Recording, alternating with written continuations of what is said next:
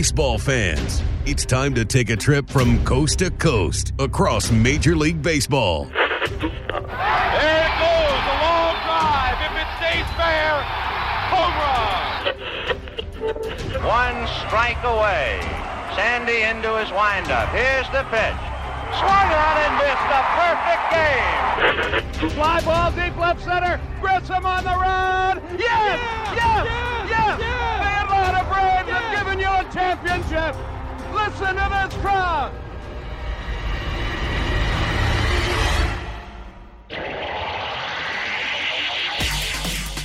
Braves and baseball talk straight from the diamond. Here's Grant McCauley and Nick Green. Hello again and welcome to From the Diamond. I'm Grant McCauley, joined as always by Nick Green for our weekly chat about the Braves and what's happening across the world of baseball. Been a very eventful week. Of course, we're happy to have all these games happening all the time after what felt like a winter of not a lot going on for the Braves. We got our baseball back, and now a whole lot of things are starting to happen both on and off the field, so we're going to get into a lot of that on this show. Nick, it's been a couple of weeks of watching this team, and I guess as we dive into this thing, what have you thought thus far of what you're seeing from this Braves club and where they're going from here? Is this is going to be, I think we've figured it out pretty quick, just based on the Philly series and the Mets series. It's going to be a pretty competitive National League East, I'd say. It's going to be a real competitive National League East. And when you look at the Mets and what they've done the last 2 days, their offense looks good. They're starting pitching, obviously, if they stay healthy, they're some of the best pitchers in the league. And then their bullpen is outstanding. Even though the numbers don't show that, they're going to continue to get better. So they're going to be tough. The Phillies, we already saw what happened there. Mm-hmm. We haven't seen the Nationals yet. But I like where the Braves are at. I think they're in a good spot. There are a lot of young guys that are starting to come around and continue to make that next step or improvement that they are expected to make. And that's fun to watch. We'll have to see what happens over the course of 162. But they still have some question marks, and guys have to start playing a little bit better here and there. Overall, I think we have to be pretty happy with where the team is. All right, we're going to get into a lot of that. Of course, there's plenty to talk about, storylines, whether it's the lineup, the pitching staff, the National League East, and also a couple of contract extensions for the Braves that have made big news over the last week and a half. Before we do that, though, invite you, as always, if you like what you hear, if you haven't already, subscribe to the podcast on iTunes, Google Play, Spotify, SoundCloud, and Stitcher. We appreciate your ratings and reviews. And you can also catch every episode of the show and all the other content over at FromTheDiamond.com. But as I mentioned, and as Nick just alluded to, a lot of things that we're going to talk about as to what's going on with the Atlanta Braves. And let's start with what's actually coming from the Diamond for this team and what's happened away from it we'll get to in just a little bit. And Nick, you talked about this. There have been some positives. There have been, I guess, a few things that certainly you work on over the course of a 162-game season. In the first couple of weeks from this club and seeing some struggles against a couple of tough teams in the division, and then seeing the Braves really bounce back and take advantage of a couple teams like the Rockies and like the Cubs and the Marlins, of course, teams that you should be beating up on in the case of Miami, but being able to take advantage of a couple of clubs that just didn't have everything going. How long does it usually take for a team to really start to kind of form its collective identity as you get into a brand new season? Well, it just depends. And you look at the Mets last year, they came together quick. They started out first 2 weeks on fire, and you're sitting there going, if these guys can stay healthy, they should run away with the East. And it didn't happen. Guys didn't stay healthy. This team is still young. You're still figuring out who's going to be in that rotation. You're still figuring out who's going to be where as far as moving parts in certain spots. As you're looking at Donaldson just getting going, Ender in the center field, Acuna bouncing to center, then you're having Camargo in left field sometimes, right field sometimes. So there are a lot of moving parts right now, and I think when you look at this team in about a month or so, you're going to really find out who they are as a team. Like I said, I like where they're at right now, and I think they're going to continue to get better. It's the offense I'm not worried about at all. You have your ups and downs offensively. In the last two games against the Mets, Steven Matz was great, and so is Zach Wheeler. So the offense gets a little bit of a pass. They scored some runs, but just not enough. And when you're looking at their defense and how good they are defensively, so defense and pitching win ball games. The offense is going to be there. The pitching staff's going to continue to come together, and that's what I'm looking forward to the most with this team. Looking a month down the road and to kind of figure out who's going to be where in that rotation in the bullpen. Some guys might be in the rotation now that might be in the bullpen later. That's what I'm looking forward to. I feel like about a month or so, that's when everything starts to mesh. Yeah, it does seem like there's just always that time element of kind of finding and defining some roles for different guys as well. And when you look up and down the lineup, I think we knew, you and I did, just talking all through the winter, through spring training, this is going to be a fluid situation. One thing that I don't know that anybody necessarily expected is the ultra hot start that Dansby Swanson has gotten off to. There were some questions about, what is there going to be any residual side effects from the time he's missed, from having wrist surgery, from not playing a ton in spring training? The answer to those questions, of course, was no. He's looked extremely good. First 12 games of the season, he reached in every single one of them, finally had an offer on Friday night, but Dansby has looked great at the plate overall. The power's there, the opposite field power, the approach, the stance. We talked a little bit about it last week. What have you seen from Dansby Swanson early on, and do you feel like I do that this looks like this kid's taking the next step, and this could be some pretty sustainable success, regardless of whether or not he's one of the top 3 or 4 guys in the National League in RBI at the end of the year? This guy's making big-time contributions, it seems like, every night. He is, and you want to see him up in big situations. Last year, even with his swing mechanics not where they are this year, you still like to see him up in big situations. So he's made the adjustments mechanically, and now it just seems like he's in a better position to hit the ball hard consistently. I like where he's at. He's always in a good spot mentally. He is just a really strong person from a mental standpoint, but the mechanical adjustments he's made have made a huge difference. It allows him to be in a better position to lay off the pitches he was swinging at last year and the year before. That slider off the plate away is that's his kryptonite. And he was in last year. It was so frustrating at times because you'd sit there and go, how are you swinging this every single time? And what was happening is he was overcommitting with his swing because his mechanics were a little bit off. Now he's able to stay behind the baseball and get a better view of it with his eyes before his body starts to attack, and he makes that decision. So he's laying off those pitches, and now he's also staying behind the ball better. His hands are in a better position. They're staying in the slot, in the plane of the baseball more consistently and longer. It's just really paid off and put a lot of hard work. He's a kid that gets $7 million out of the draft. He's successful, and he was successful for a reason. Last year, he could have said, my wrist was the problem. That's why I didn't do as well as I wanted to do, and I'm just going to continue to work on getting healthy, and everything else will come. But he said, I have to get healthy for one. Number two, I've got to make some adjustments, and he finally makes those adjustments, and now he's just in a better spot to hit on a consistent basis. So I think it's sustainable, and I think that you're going to see him continue to develop, and there are going to be some ups and downs. Everybody has ups and downs, but he's just in a better place, and I like it. I think he can sustain the success that he's had so far this year. And we talked about the quality of his defense quite a bit. We saw that again on Friday night as he made what I guess a lot of people refer to now as the Derek Jeter, the jump play from deep in the hole. It seems like Dansby, positionally speaking, the Braves really focused in on that in 2018. I think that benefited him, and also just paying off the hard work that a lot of these guys are doing defensively. That component for this club, which you hit on a little bit earlier, you put that out there and playing at a high level behind a pitching staff that's able to execute, and more times than not, once that offense gets clicking, you're going to have a chance to win a ball game each and every night. And it is going to rely on different people at different times, but I think you hit the nail on the head when it comes to Dansby Swanson and what I guess a lot of people may roll their eyes at, but whatever the clutch gene is, this kid has it. You definitely want to see him get that opportunity. If it's late and close, if the Braves need to walk off a game against the Marlins, he seems to be on speed dial for that. He's just done some extremely good things when it comes to coming up with big hits and being up there at the right time to help his team win a game. Now, when you look up and down the lineup, obviously if Swanson's producing, that's going to change things, I think, in the dynamics as Brian Snitker looks to put the best starting 9, or the best starting 8 for most National League games out there. 1 through 8, what order are they going to go in? We've seen Dansby jump from the 8 spot up to the number 6 spot in the last week, and it kind of begs the question. I know it's early. We're a couple of weeks into the season. Braves playing right about just above 500 ball as we head into the weekend.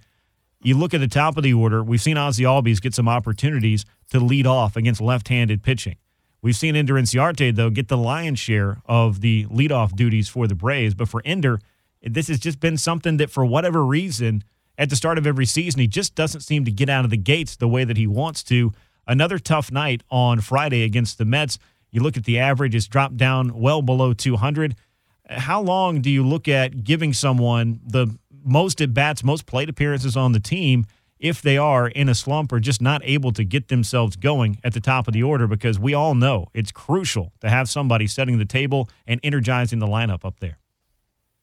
Yeah, it all depends on how the offense is doing and how the team's doing. If the team's winning ball games, I think you keep him there and give him that opportunity to kind of bust out, because he's not a 159 hitter. I think he's right. A whole lot better than that. He's got to get going. If the offense is not scoring runs and the team's not winning games, you got to make a change. So I want to give him that opportunity. I want the offense to really come around because I think he is best suited at the top of the order, the way the lineup's constructed right now. The problem is, who do you move up there, and how do you lengthen the lineup then? Because I don't know if you really want Ozzie leading off every day. If he's hitting left-handed, if he's hitting right-handed, he's in there every day in the leadoff spot for me. But you don't face a lefty every day, so you got to bounce that lineup around. If you move Acuna out of the cleanup spot, how do you fill that role? Markakis has done a nice job, but then you've got to fill 5 and 6, and you've got to lengthen that way. So if you do that, then you have Acuna in the top spot. You have Donaldson, Freddie Freeman, Markakis, and then you're looking at Dansby maybe, and then filling in the back end through there. Dansby, Ozzie, Ender, and then the catcher is probably what you would do. Yeah. But do you feel like that's lengthened it enough? And I think that might be something to think about. It's just tough, man. It's really tough because of the way the lineup's constructed. So ultimately, you need Ender to get back on track and be that leadoff guy that he can be. Yeah, there's no two ways about that. In a perfect world, if Ender Inciarte is the kind of player he was in the second half in terms of kind of hitter, and the kind of hitter he was for much of 2017, it answers a lot of questions, and it does allow you to lengthen the lineup. And I guess, again, it's early, and just kind of these theories of, maybe riding the hot hand, maybe doing what you did last year with Ronald Acuna, where you just put somebody in the leadoff spot and see if that kind of gets them engaged and locked into the game. Do you have any thoughts one way or another about the possibility of a guy like Dansby Swanson leading off and hitting at the top of the order, especially the way he's swinging the bat this year? He runs the bases extremely well, high baseball IQ guy, knows how to get on base, works his walks.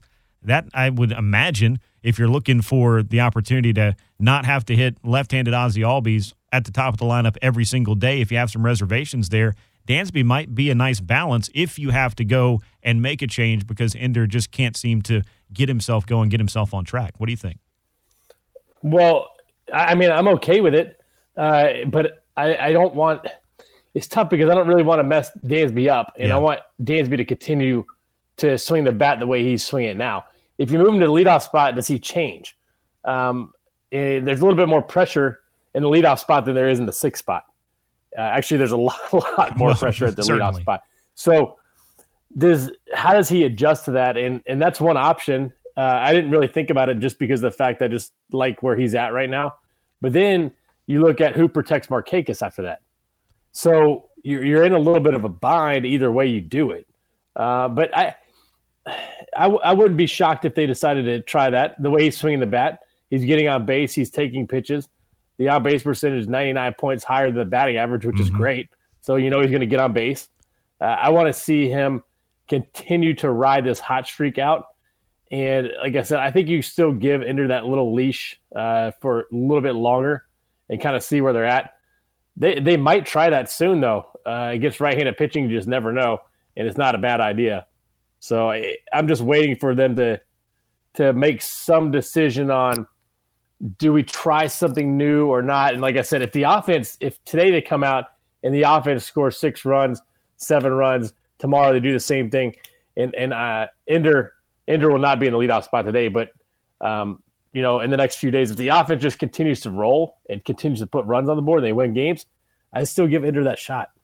Yeah, we're sitting here on April the 13th. The Braves are about to play the third of their 4 games against the Mets. It's slated to be Jason Vargas, of course, a veteran left-hander the Braves will be facing, which means Ozzie Albies, as Nick just said, is going to be at the top of the order most likely, and that's where he's been against lefties. He's been very good against them. Just in case you're wondering how these breakdowns have gone thus far, and we're talking about the smallest of sample sizes almost with just 13 games under their belts right now, but Ozzie is hitting .333 against lefties. His OPS is up over 850. Meanwhile, against righties, he's held his own. He's batting .289. Not a whole lot of damage done, though. OPS is below 750, which is passable, certainly, for most middle infielders, but we've seen what Ozzie Albies can be overall when he really gets himself going. And, of course, we'll talk a lot about Ozzie before this whole thing is done. But I have liked giving him the opportunity to hit at the top of the order. I think it kind of energizes him in the same way that it energized Ronald Acuna last year. And I don't know. It's an interesting question you bring up as to whether or not it would really change what's going on with Dansby. I don't necessarily think that it would, just based on just kind of his overall mentality and the fact that when he's challenged or given opportunities, he seems to, really thrive in that particular role or really desire to have those opportunities, I guess would be probably the best way to put it. But you get into the middle of the lineup, and after Markakis, maybe you're looking at Tyler Flowers, you're looking at Brian McCann when he gets back, and Ozzie Albies, if he's not leading off, will certainly be hitting somewhere down there. There'd be some interesting opportunities for different guys to step in there. But if you look at what Ender Inciarte did so well last year, probably his best spot in the order, he was batting 7th. So maybe taking a little pressure off of him would help him out if the Braves decide to shuffle the deck. And there's a lot of time to figure this out. They played exactly 13 baseball games as we sit here on a Saturday morning recording this podcast. And all of these questions are not going to be answered before we get out of the month of April. That's for sure. So let's turn the page to the Braves pitching staff. We've talked a lot about what's going to go on in this rotation. We've seen some younger guys get some opportunities. Kind of a mixed bag in the early going. Kyle Wright's had a little bit of an up and down 3 starts thus far. He was really struggling against the Mets on a Friday night and still looking for his first career win. But Mike Foltynewicz is right around the corner. It looks like one more rehab start for Folty, and they could get him back on regular rest before this next week is over. Who gets bumped out of rotation for Mike Foltynewicz, and how much of a lift, really, more to the point, is it going to be to finally get your number 1 starter back and have him every 5th day, hopefully, for a while? It's going to be a huge lift. Kevin Gausman coming back was a big deal, and Folty getting back on this team and healthy is going to be a huge deal. I don't know who gets bumped, and I think they're probably looking more at skipping a guy here and there, doing that 6-man rotation thing when he does get back. I think that's where you're at, because when you look at Kyle Wright, to me, Kyle Wright's not going to improve and get better at the minor league level. Right. I know he didn't do well yesterday, but he's a guy that his stuff is so good. I just think he goes to AAA and dominates, and it is what it is. And if he's at the big league level, he can learn. Like yesterday, for example, their second inning, Brandon Nimmo's up, man on first base, pitcher on deck. He gets 3-0, throws a 3-1 fastball right down the middle. The next pitch, they try to go inside on Nimmo, and the ball runs over the plate, homer. And the pitcher's sitting on deck with 2 outs. So how does he in AAA, he probably goes right out to hit number 8 hitter, and it's no big deal, and he gets him out. The big league level, you've got to learn, you've got to make adjustments. If he's going to throw that pitch, he's either got to bury it inside or he has to throw something away, because if he leaks on the arm side, it's going to run over the middle of the plate, and what happened yesterday is likely going to happen. So that type of learning experience at the big league level is something you do not get in the minor leagues. So that's one of the example for why I think Kyle Wright should stay in the big leagues and pitch every 5 days or every 6, depending on what they do. Sean Newcomb, big start for him coming up. So if he does well, which we hope he does, and he pitched well last time out, you've got to still stick with him. So I was saying with Sean Newcomb, after his first start, you're sitting to go, okay, he's got to figure things out. He had the 4 innings. He didn't allow a run, but he walked a bunch of guys. He didn't look like Sean Newcomb. Then he comes out his next start, struggles a little early, and then just dominates the latter part of the game. So when I was looking at that second start, I'm saying this is a huge start for Sean Newcomb, because we know Foltynewicz is coming back. Newcomb has to get back on track. I want to see him back that up with another good start. But I think in general, they're gonna go with that 6-man rotation, because they have so much depth with the starting pitching. Who are you going to send down? Nobody's going to benefit. These guys in the rotation right now are not going to benefit from pitching at AAA.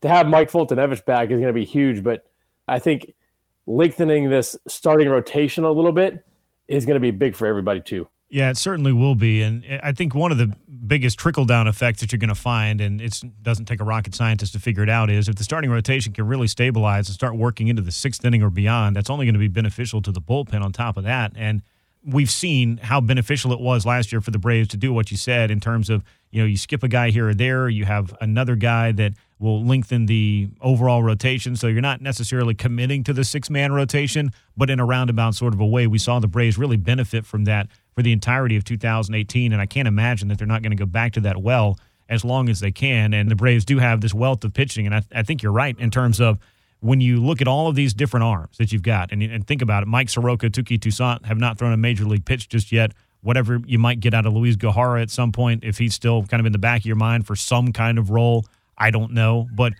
specifically, Toussaint and Soroka, these are guys you're going to see at the big league level too. We saw Bryce Wilson briefly. We've seen Kyle Wright for a handful of starts. But once Fulton Evans jumps back in here, I think it is going to be pretty crucial for a guy like Sean Newcomb especially. He seems to be the one that has a little bit more to prove, I guess, than some of the other starters in rotation in terms of Fulton Evans, Gausman, and Tehran. It's going to be fascinating to see exactly how the Braves decide to manage some innings this year and exactly who gets opportunities and who earns these opportunities, I guess, maybe the most important thing of all. Well, Max Fried's taking advantage of his opportunities. And Max Fried. That's a very good point. And I don't know why I always forget him, but Max Fried as well. Let's go ahead and throw his name out there. He's been good. He's been great. And did we expect that from him? I don't think we did. I think that, you and I talked about it in the offseason that we felt like he would be better suited for a bullpen role. Yeah. Well, he's taken the starting opportunity and run with it. We were wrong, Nick. We were wrong. We were wrong. But he's also has a different mentality. He said, he went to the bullpen and said, I'm going to attack these hitters. They're going to hit my best stuff. If they hit it, so be it. And that first start that he had, that's exactly the attitude he had. He came right at guys. His curveball was outstanding. He added a slider, which to me was a big deal because I'm saying, okay, if he has 3 pitches, if the curveball's off, he doesn't really want to go to the changeup, so he's better suited for the bullpen because he can work on the fastball and get through 3 guys in an inning. Now he's got 4 pitches, so he adds the slider to the mix. And I know he didn't throw it much last time. He threw it 5 times in his first start, but it's a pitch that he can start to use more. Now that just makes him even better. He's really impressed me, and he's throwing strikes. That's the big reason, because when you looked at him last year, it was like ball 1, ball 2, strike, ball. And all of a sudden now he's going 6 pitches on a hitter. So now he's attacking and getting ahead, but he's taking advantage of his opportunity as well. And these guys are going to have opportunities. Mike Soroka is going to get that opportunity before we know it, as long as he's healthy. There's a lot of competition here in the starting rotation, and a lot of these starts mean a lot to a lot of guys. And I'm just curious to see what they're going to do with Kyle Wright. If he doesn't pitch well, I think he's going to continue to get better. And I want to go back to his start last night too. In that second inning, I mentioned the home run ball to Nimmo. There's a ground ball of Dominic Smith's bat that bounced over Freddie Freeman's head. That started the whole thing. Otherwise, Nimmo wouldn't even gotten up. And then he makes the one mistake. Now he's 2-0 net. Then he loses command of his slider and fastball a little bit, and that's where he broke down to the 4th. But he could have been 3 innings, no runs, if that bad hop would have happened. So I'm just very optimistic that he's going to get things turned around. He's just so good. So I don't know. It's fun. It's fun to talk about, and I'm glad I'm not making the decisions because I would have a tough time knocking anybody out of rotation. They're going to have to weave guys in, weave guys out, and hopefully everybody has success. Yeah, what's funny about Max Fried, too, is, and kind of the reason, it's not that he slips your mind, because how could he? Because his first couple of starts, and that one he threw in Colorado in particular, I was impressed by that because that's not the easiest place to go out there and execute all your pitches, but he really seemed to have. But his curveball was good there, too. It was, and that really surprised me. He was getting great break on that, and he was also commanding, and as you pointed out, he's attacking the strike zone. He's going after these hitters, and I'll say it every time. I mean, if you go after somebody with your best, you're throwing strikes, you're being aggressive, and their best just happens to be better than yours in that at bat or on that particular day, I can live with that, and I think most people can. So it's good to see that mentality being demonstrated by a guy like Max Fried. And I guess to kind of go back to back over myself on this bus, Sean Newcomb just seems like the guy that, despite he has so many more starts and so much more big league experience thus far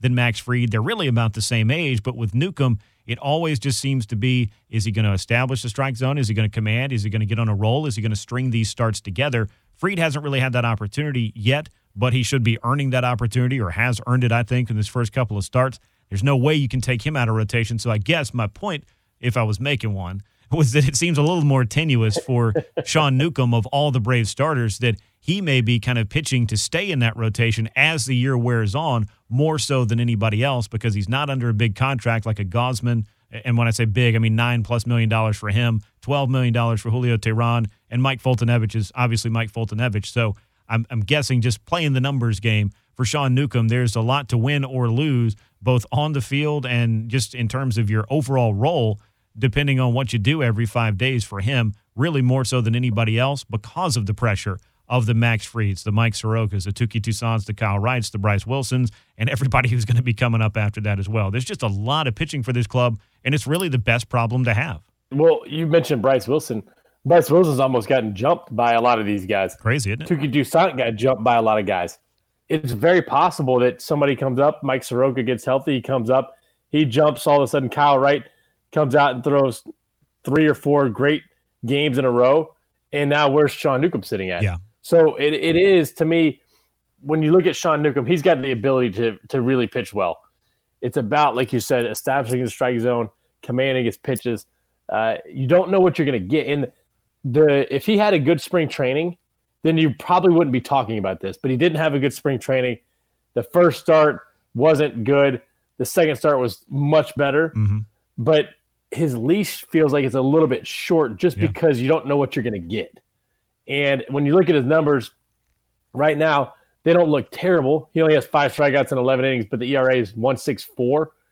And when you're looking at him and from the eye test, and you're sitting there going, okay, what's this guy going to give me today? I think that's where the numbers don't mean anything with Sean Newcomb. I want to see Sean Newcomb attack and get ahead of hitters, use his fastball effectively up in the zone, and make competitive pitches and get his release point out front where he gets the curveball to have good break and the changeup has good depth. That's what I want to see from Sean Newcomb. If he's showing me good stuff and he's around the strike zone, then you don't worry about him. But the walks are a big problem. If he's getting behind guys, it's a big problem. If he's inconsistent with his release point, it's a big problem. So I think that as the season moves along, if he can continue to get more consistent, then he's fine. And you don't worry about him. But like you said, it's a good problem to have with all these starting pitchers. And when I mentioned Bryce Wilson and Touki Toussaint, we're going to see them again, but we might not see them in the starting rotation because there are just so many good pitchers in this organization. When you're trying to win ball games, you have to go with the hot hands. Yeah, you do, and I think you've got to find ways to bring guys in and give them the opportunity to contribute to this club because nobody is unaware of this now. The Braves didn't go out and sign a bunch of bullpen arms to, strengthen that group up. I think that they've got, 2 or 3 relievers that you can really count on, another couple that you see the upside in, and then a couple of spots that are going to be, for pretty much every club, kind of up for grabs dependent on performance, and that's going to be something that some of these young arms, and Touki Toussaint in particular, has had a little bit of experience relieving thus far in 2018. He looked good in the playoffs doing it, and he's got the kind of arm that you think could play up in that role as well. So I look at him as a pretty obvious opportunity to have kind of a weapon there, and if you needed a multi-inning weapon, I think it could be that as well. But lots of questions to be answered over the course of 162 games and lots of arms for the Braves to utilize, which, again, is the best problem to have because it's not a problem whatsoever. You just got to find a place to put all these guys and try to weave them into your plan, if you will. On the other side of the Braves pitching staff is not just what is going on with the starting staff and what could happen with the starting staff, but what's been going on with the bullpen. We started the season with a pretty disastrous stop in Philadelphia where the Braves bullpen was battered about by a very stout lineup for the Philadelphia Phillies. 11 earned runs were let up by the Braves bullpen in those 3 games. Since then, though, Nick, would you be surprised to know that the Braves bullpen has an ERA just about 3.5, just a tick above, and they've really seemed to come in and cover some important innings and get some big outs for the Braves, especially during that streak of winning 7 out of 8 games. Bullpen with 5 1/3 scoreless innings after Kyle Wright was knocked out on Friday.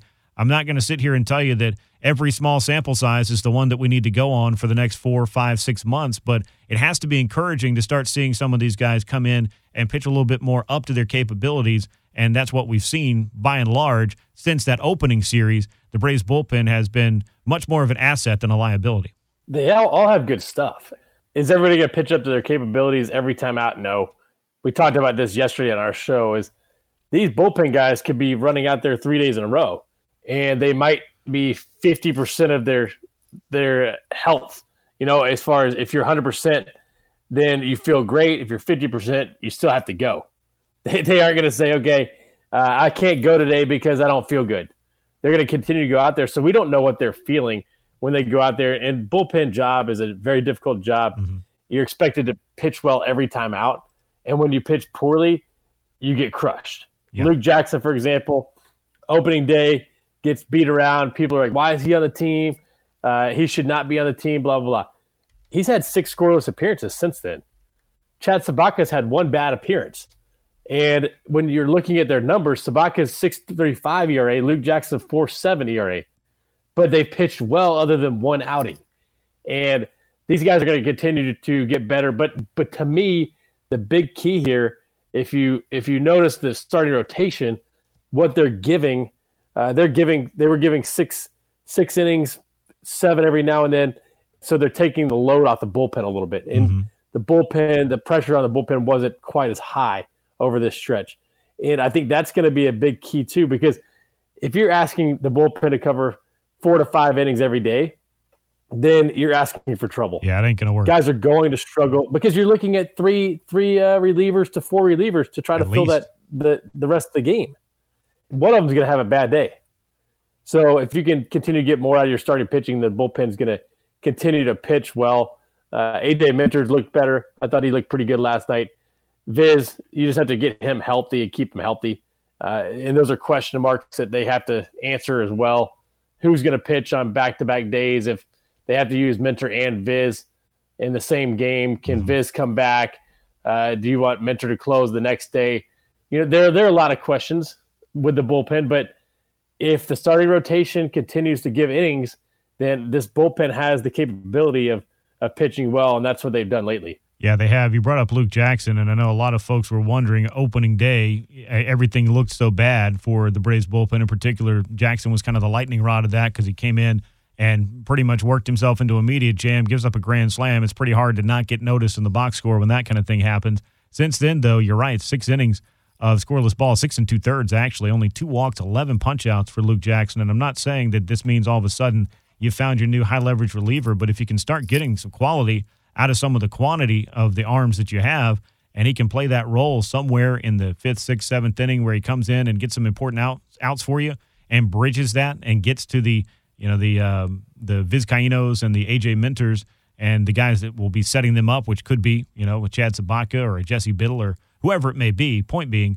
you've got to have contributions from pretty much everybody in that bullpen on a given night, and you've got to figure out a way to, I guess, take the load off of them, as you pointed out, because you can't count on everybody to come out there every night and throw you some scoreless innings. And if it's not just the Braves that, suffer through that, it's just the way that this game has evolved and the reliance on the bullpen. I mean, the Braves lost a game by a 6-2 score on Friday night, and if I'm not mistaken, did they not use 4 or 5 relievers in order to get through that game, including A.J. Minter, who ended up closing the thing out, even though the Braves were down. So I guess you kind of have to factor all that stuff in when you start thinking about workload and how you want to go through these things and try to get some of these outs and try to cover some of these innings. Because when your starting rotation is not carrying you into the latter portion of the game, at least the 6th or 7th inning, it certainly, if you do it days and days and days in a row, can really become problematic in a hurry and really deplete your bullpen and kind of wear them out.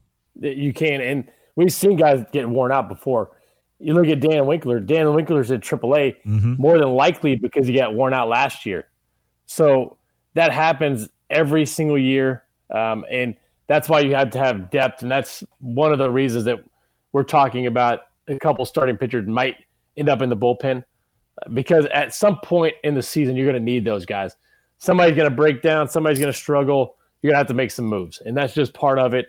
But these bullpen guys, the stuff is really good. Even Josh Tomlin's done a nice job after his first outing. Yeah. So they aren't afraid to put him in. And Snitker said he didn't pitch for like a week and a half. Yeah. And then he came in and pitched well. And then Snit's like, I've got to get him back out there. And he pitched well again the other day. So Wes Parsons has been a big bonus for this team, but he's already got 8 appearances. So you've got to lower the workload a little bit with him as well, because he's going to be a big piece of the puzzle down the road. But I think more than anything with this bullpen, it's just about taking the load off of them, giving them some rest here and there and just keeping them healthy. Yeah, it is. Wes Parsons you bring up, that's a really good point. He's been tremendous for the Braves. Kind of came into spring training under the radar. You knew a little bit about him maybe, but when you thought about all the starting pitching prospects the Braves had, Wes Parsons' name was not necessarily at the top of that list, but all he's done is go to the bullpen and answer the call each and every time that Brian Snitker has made it, and 8 appearances in the first 13 games. Yeah, you're right.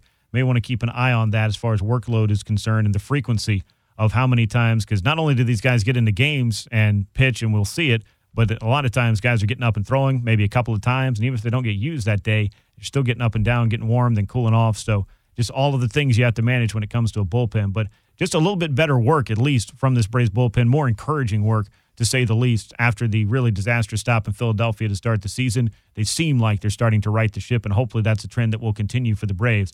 Let's turn the page completely from what's happening on the field and talk a little bit about what's happened off the field the last week and a half. I'd be remiss not to mention that in last week's episode, as we kind of got the season kicked off and talked about the early results, that we did not dive into Ronald Acuna's contract extension, $100 million contract extension at that, for a guy with less than 1 year's worth of service time, reminiscent of the deal that the St. Louis Cardinals gave to Albert Pujols many years ago. Ronald Acuna, obviously with this deal, going to be set up for life.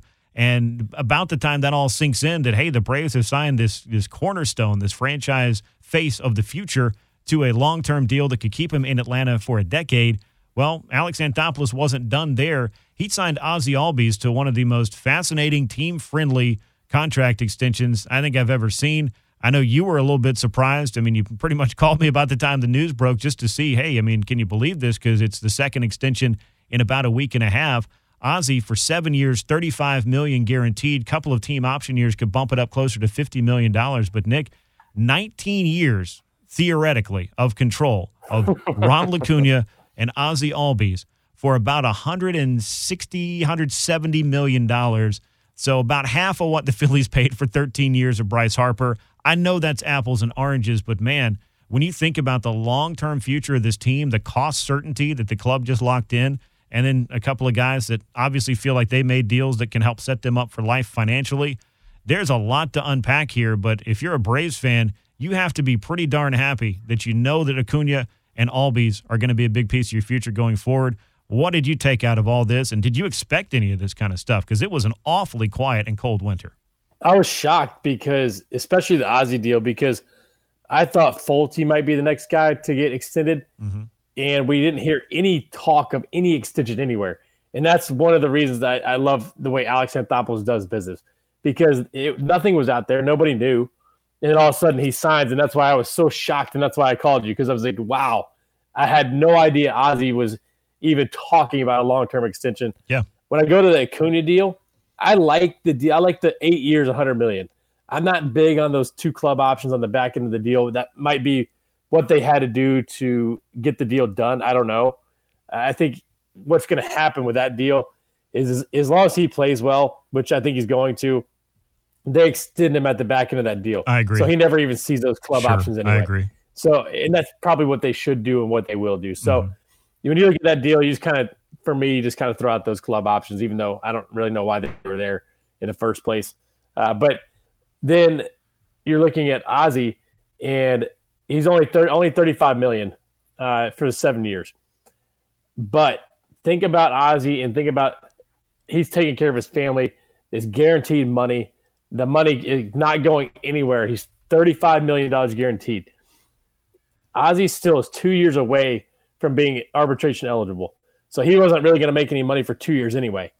And now all of a sudden you give him guaranteed 35. So I see where he's coming from. I know a lot of people are going to say he sold himself short, but there are a lot of what ifs too. I mean, what if he doesn't hit left-handed? What if he gets hurt? You know, there's so many what ifs for him. I think it's a good deal for him. And I think that if he does develop like we think he can develop, even if he does decide to turn right-handed only, I still think he's going to hit. But he's a guy that, to me, if he played the potential, he could be a $100 million guy. So in that perspective, yeah, he gave up a lot of money. But the best thing about this is the Braves are trying to invest in the team. By investing in these two guys and getting them to team-friendly deals for the most part, Now they have a lot of money to spend elsewhere. So that just makes the team even better. And that's the outlook that I'm taking, because this team, if we talked about it in the winter, they had like 4 needs, but they didn't go out and spend the money. They needed some bullpen arms. They didn't feel like the contracts were right. They need an outfielder. They got Markakis. There are a lot of pieces of the puzzle. They're going to continue to be pieces of the puzzle.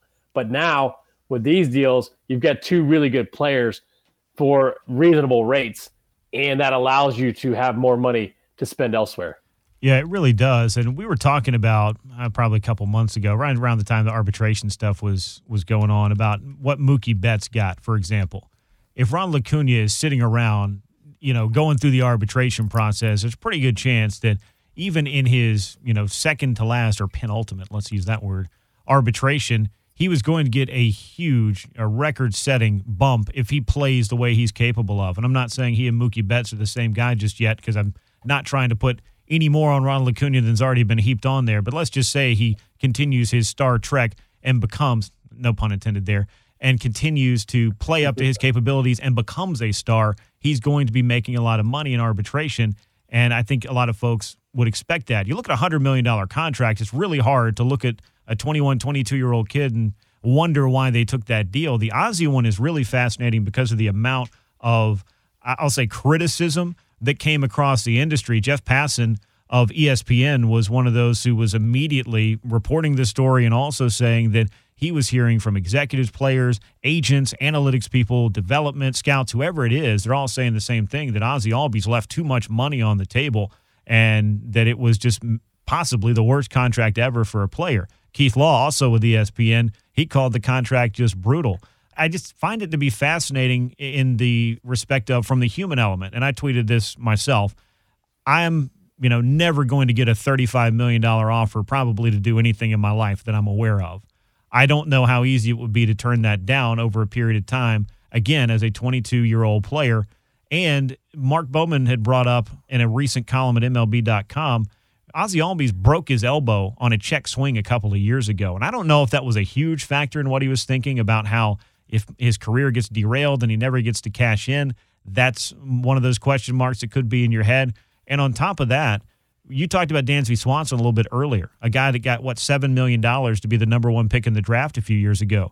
Ronald Acuna signed for $100,000. Ozzie Albies signed for just over $300,000. These are not guys who made it with a big bonus and want to, huff it through the big leagues for 3 or 4 years, making $500,000, $600,000 if someone offers a big contract like this. So I'm guessing that when we get to the CBA and when I get to the point here, there's going to be a lot of focus on contracts like this, because the baseball economics, long before Ozzie Albies, Ronald Acuna, and some of these other extensions we've seen recently, have really been skewed toward veteran players getting paid more for what they've done than what they're going to do going forward, kind of like Albert Pujols, Miguel Cabrera, guys like that.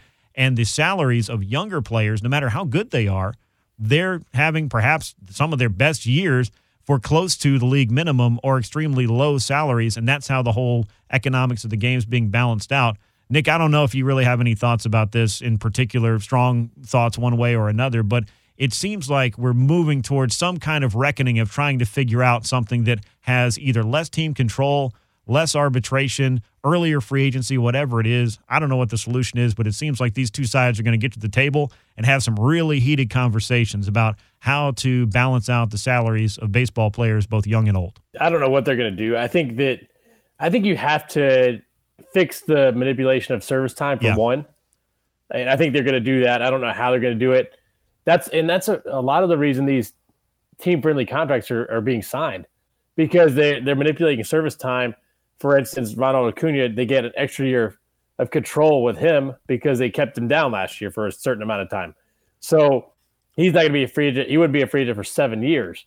They're saying, okay, well, we'll extend you now because you're stuck with us anyway, and you're going to have to go through the arbitration process. You know what you're going to get. There's a lot of stuff to look at. I think arbitration should be moved up a year. I do, just because of it's so hard to get to 3 years for one. And looking at Ozzie Albies, if Ozzie was going to be arbitration eligible after this year, then he might not have signed that deal. But he's not. He has 2 more years. And like you mentioned, the elbow injury, who knows what could happen. If he got hurt and he couldn't play anymore, now he doesn't hardly make any money. So when you're taking these young kids and saying, you know what, you still have 2 to 3 years before you even make any money. And then you have 5 years before you become a free agent and really make a lot of money. Well, here's X amount of dollars. Do you want it or do you not? And that's hard for these guys to turn down. Yeah. The interesting part, and I've mentioned this with the Acuna deal, is the club options. I don't understand the club options on Ozzy's deal either. I don't understand why they would sign that unless they had to put that in to make the deal work. Yeah. Because those are really cheap options for Ozzy. No kidding. And they don't really do anything for him. So they don't do anything for Acuna either. And that's a little bit interesting. And I don't know. I wasn't in the meetings, obviously, to figure out why they're doing that. But the deal as a whole is hard for those kids to turn down. There's no way I could turn down that kind of money. And Ozzy has a brother, sister, and mom. His dad passed away, so he's taking care of his family. That's something you have to look at as well. When you look at Dansby Swanson, he got $7 million. So Dansby could afford to wait it out a little bit. These kids can't, and that's okay. They're fine with the deal. They want to be Braves. They want to be around here for a long time, and they've got that opportunity. So you have to be excited as a Braves fan. These guys are going to be around, but as long as the kids are okay with them, that's all that matters. Yeah, I think that's obviously the most important part. I mean, this was a negotiation of some sort. I think that some criticism has come down on the agents, particularly about those option years. I mean, they are, you're right, a little bit curious at the very least. Maybe that's being polite when it comes to Ozzy Albies. A couple of $7 million club option years, a $4 million buyout on that first one. And you mentioned with Acuna, maybe it never gets to that point and you decide, hey, we're going to extend this guy. So that's there as more of the opportunity to let them know there's more money that could be earned, that you know what it's going to be. So maybe some degree of certainty, or I don't know. Maybe it's just part of putting the whole thing together and trying to max out the value a little bit more, make it a little bit higher. Acuna obviously got a lot more than Ozzy Albies, and I really did. When I saw $35 million, if I'm running a club, I mean, I'm excited to sign a guy with this kind of upside to a deal that lets me basically average out about $5 million per season. Neither of them are getting huge raises for 2019, really 2020 either. I don't think any of the bigger money kicks in for a couple of 3 years. So bringing this full circle back to the Braves and what they have or have not done yet, there is really becoming less and less of a reason or an impetus to not invest some more money into the payroll of this club, because now you know what these two guys are making. You don't have to worry about the arbitration bomb that could have gone off in 3 or 4 years where, man, we didn't expect to pay somebody $20 or $25 million. It's going to be time for Alex Anthopoulos and company to identify some targets and bring over some guys who are making a little bit of money to supplement this club and hopefully put them over the top and build around this core. So the Braves are entering that really crucial point where everything should start to come together in a more full fashion than it did over a winter where one big signing was made and things got awfully quiet. I don't think that the Braves are going to be able to repeat that going forward because they're going to have money to spend and there's going to be moves to be made. So it'll be interesting to see exactly what they decide to do and when they decide to do it as well. Hey, you know what I'm just looking at Ozzy's numbers on that deal. He's getting $1 million this year, $1 million next year, and then he'll be arbitration eligible for the first time in 2021. Would have been. And that's a $3 million salary. So I was just looking at Fulton-Evans too. Fulton made 2.2 his first year. Is making almost 5 this year. Yeah, that's where Ozzy would be his second year of arbitration at $5 million, and then jumps to 7.77. But it's hard to predict arbitration numbers. And Fulton-Evans was an all-star last year, and he got $5 million. So when you look at the deal, I know the numbers. I'm trying to make sense of the numbers, but it's hard to figure out what you would make, what you might do. Alex Anthopoulos said with the Ozzy deal, he said he's a great defender. He's a great base runner. He's still a work in progress with a bat, basically is what he said. So we're offering this deal based on potential. Yes. So there's got to be give and take with these deals too. And I feel like the Braves took a risk by giving him this $35 million deal because they don't know exactly what he's going to be. We know what he can be, but right now we don't know. He doesn't have that track record yet. No, he doesn't have the track record. I think the biggest thing is some of the optics of it, I guess, that a lot of people are getting caught up in. And I'm not saying it's wrong whatsoever to look at it and say, man, this guy left money on the table, because I think you do too, that there may have been more money to be made for Ozzie Albies, depending on timing of his arbitration or getting to free agency or whatever it is. And there's a lot of stuff. This is a piece over at Fangraphs that said using projections based on his first full season or season and a half, that Ozzie Albies would be worth about $280 million.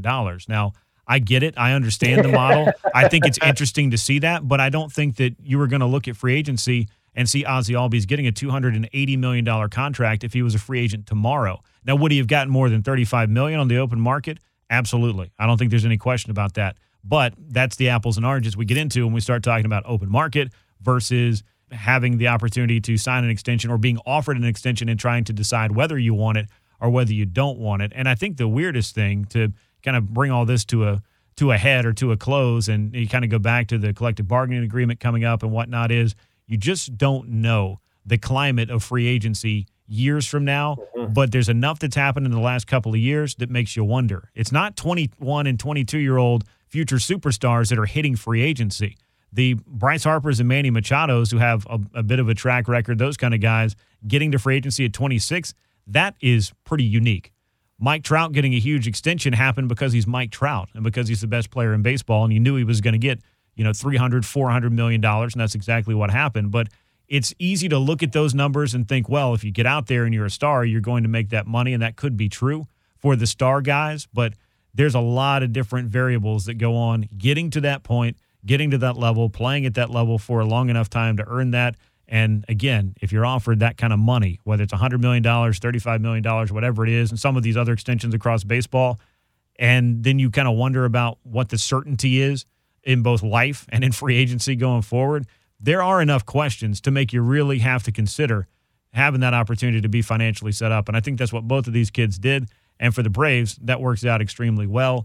And for baseball as a whole, whether that's the player side, the owner side, whatever it is, they're going to have to figure out whatever the best system is going forward because, and I don't think you disagree with this, I'm all for the players getting paid because they're the guys that the fans are paying to see. I think that's pretty important and doesn't need to get lost in the weeds of, arguing over somebody's extension or what a player is or is not worth. Well, the biggest thing is the player okay with it? I know all the agents can do is give the player the information and lay it out there, and the player decides yes or no. And I know the players' union is probably not going to be happy about the Ozzie deal, but that's okay. Ozzie's happy with it, and that's really all that matters. Yeah, so it'll be interesting to see going forward what kind of changes, what kind of things happen in baseball, and it'll be really interesting to talk about something else besides the CBA, which is not coming up for a while. But big news for the Braves, certainly. Big news for Ronald Acuna, and big news for Ozzie Albies, and a good thing if you're a Braves fan, if you know that the core of your team is going to be around for quite a while. And, of course, Freddie Freeman's under contract for 3 more years. Braves have some other young players. And on the horizon, they have the money, I think the cost certainty to go forward and really decide what exactly their financial spending is going to be. And I think a lot of people would love to have the answer to that question or series of questions. Let's take a quick look around what's happening in Major League Baseball. I sent this to you, putting the show together. Biggest surprise in the early going, I'm going to say the Tampa Bay Rays because I think they're going to be around in that American League East right at or near the top. And I tell you, Nick, the real reason that I'm saying that is that they're super talented.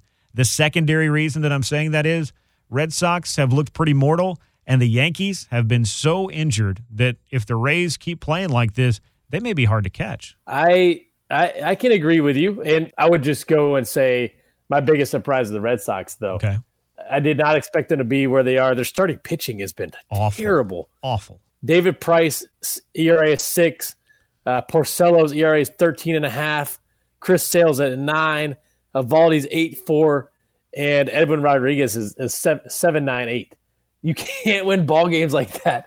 And they're going to be better than that. I'm worried about Sale a little bit. His velocity is down. I worry a little bit about Price as well. So what are they going to be? I don't know. But they shocked me a little bit with just the really poor start. The Yankees are hurt, so I can't be shocked about that, although I feel like they're going to get better as well. The other one is that I thought was really interesting was Seattle, 13-3, and they're in a rebuild. Yeah, so that's what I heard. Their run differentials plus 38. That's how good the offense has been. So there's some surprises for sure. I'm happy for Kevin Cash though in Tampa. He does a great job. He has what he has, and they're on a budget over there. But he gets the most out of these players, and they have a lot of good young players. that believe in everybody, and they play together, and they won 90 games last year. Who knows what they're going to do this year? Yeah, they're sitting there with the reigning American League Cy Young Award winner, Blake Snell. He's not going to be going anywhere for a while. They got Tommy Pham from the Cardinals. He's been an on-base machine for him, and they're just a well-put-together squad that really has identified their strengths and has both youth and I think just enough experience and the right guy at the helm calling the shots to have this club in a position to take advantage of a couple of big rivals being down in their luck in the early going. So we know the American League East, when it plays out, is typically going to be 2 or 3 teams, but with the Orioles, obviously in a down cycle, and with the Toronto Blue Jays the same, the door may never be more open than 2019 for the Tampa Bay Rays to really make some noise and come out of that division and perhaps make an October run. So that's one of the many stories we can monitor. Could you imagine if they won the division? I'm imagining it right now. I know it's April the 13th, but I'm imagining it right now. That'd be insane. It certainly would be. I mean, I don't think it's what anybody would have expected, especially as many games as the Red Sox won last year. You'd think they'd have at least 95 or 100 in them, and they still may. There's a lot of baseball left to be played. I want to talk to you real quick about a human interest story. I had this kind of written up as one Chris Davis, the one in Oakland that's got a major league leading 10 home runs now, versus the Chris Davis in Baltimore, which is, I don't know what the word is. I don't want to throw depressing on it as far as storylines are concerned, but when you're looking at a statistical thing that people are tracking each and every day, it's pretty unfortunate to see somebody in the clutches of a slump that's gone on as long as Chris Davis. I know he's signed to a big contract, and people want to point that out immediately, but I read an article on SI this past week that really profiled Chris Davis. I think it was late last season that article was written. I'll tweet that out. If I haven't already, I'll do it again when I put the show out. But just what he's going through personally, trying to get himself back to being the player that he has been at times in his career. And it said perhaps no player has been negatively affected by the new way of baseball in terms of the shifts and all of the other things that go on, defensively speaking, the style of hitter that he is, the advanced scouting. Chris Davis is 0 for his last 53. Hasn't had a hit in his last 61 plate appearances dating back to last year. He's 0 for the season thus far. We're a couple of weeks in.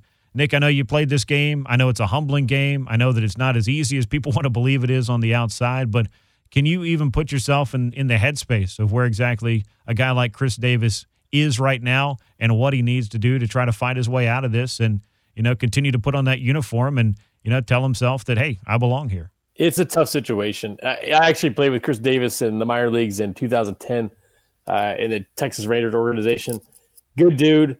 I feel for him badly. I mean, he earned the contract that he got, and now he just gets ridiculed day in and day out. He probably doesn't even want to go to the baseball field because he thinks he's not going to do well.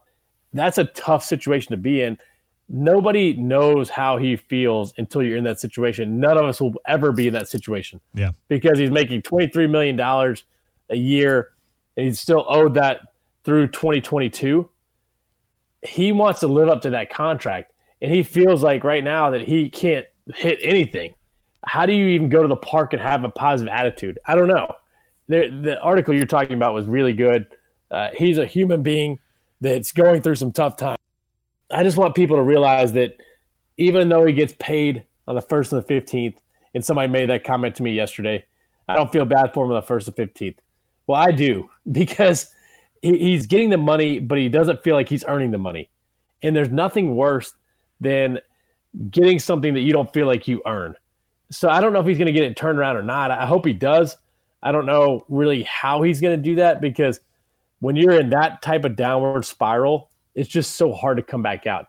If I were in his situation, if I was having a tough time at home mentally, I would try to work a buyout and kind of just be done, because there's no way he can continue to do this for 3 years. And he's got to make some mechanical adjustments. He's got to change his entire swing, which I don't know if he's capable of doing at this stage of the game, in order to catch up to the type of pitching they have now and how the scouting reports, and his swing's a big uppercut swing. They're not going to pitch him down in the zone. They're going to keep him off balance away and then ride him up with fastballs. He's got to make an adjustment there. And I don't know if he's going to be able to do that or not, but I feel for him. I can't imagine being in that situation. So just remember, when you criticize a guy because he's making all this money, he's a human being as well. That SI article really, I think, kind of opened my eyes to it because I know it's nobody enjoys not being good at the thing that they were once good at, and life and baseball certainly very humbling both. But I'm with you, Nick. I look at it, this is a human being at the end of the day. I'm glad that he's getting paid a lot of money, and I'm sure that's great, and I'm sure everybody would love to have that opportunity, but there are just some things you can't put a price tag on. I would not say that baseball is the sole source of the dignity for Chris Davis. I think he's a much bigger and better person than that, but this is something that I think is taking an incredible mental and emotional toll on him, and I got a lot of respect for a guy that still shows up and is still trying to work and figure out a way to get back to some semblance of what he used to be. And that, I think, was my takeaway, especially from the SI article.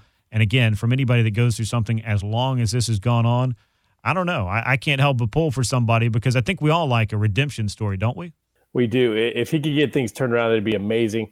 I know a lot of former players are out there rooting for him. And if he can just get back on track and feel better about himself, I think that'll go a long way. But it's a tough situation. There's no doubt about it. And I feel for him every single day. Yeah, and it's just tough to watch and tough because I think you feel for him because they tried to give him a sabbatical last year, I think is what he called it. He doesn't want another one of those. He's not begging off. The Orioles, meanwhile, if they win a baseball game, the big story is still whether or not Chris Davis got a hit on that particular day and not on the positive stretch of, hey, remember when Joe DiMaggio had his 56-game hitting streak? That was great. Did he get a hit tonight? That's the kind of thing that you like tracking. This is not the kind of thing that you love tracking so much. So hopefully at some point for Chris Davis, he'll be able to figure something out and turn this thing around. It would be a great redemption story, a great feel-good story, I think, in general, especially if he can get on an extended role and enjoy some success again. I think everybody would pretty much like to see that. So that's what's going on around the rest of baseball. And, of course, it was a busy and eventful week for the Braves as they wrapped up their second full week of the season. If you like the podcast, I invite you to subscribe. iTunes, Google Play, Spotify, SoundCloud, and Stitcher, from thediamond.com as well. You can find it there, every episode, and any and all of the articles that I'll write throughout the season. You can find them right there at fromthediamond.com. Nick, an eventful weekend ahead for the Braves. They'll try to split a series with the Mets, and then they'll hit the road again. But we'll be back at the ballpark, and I look forward to seeing you out there soon. Absolutely. All right. For Nick Green, I'm Grant McCauley. This has been From the Diamond. We will catch you next week. So long, everyone.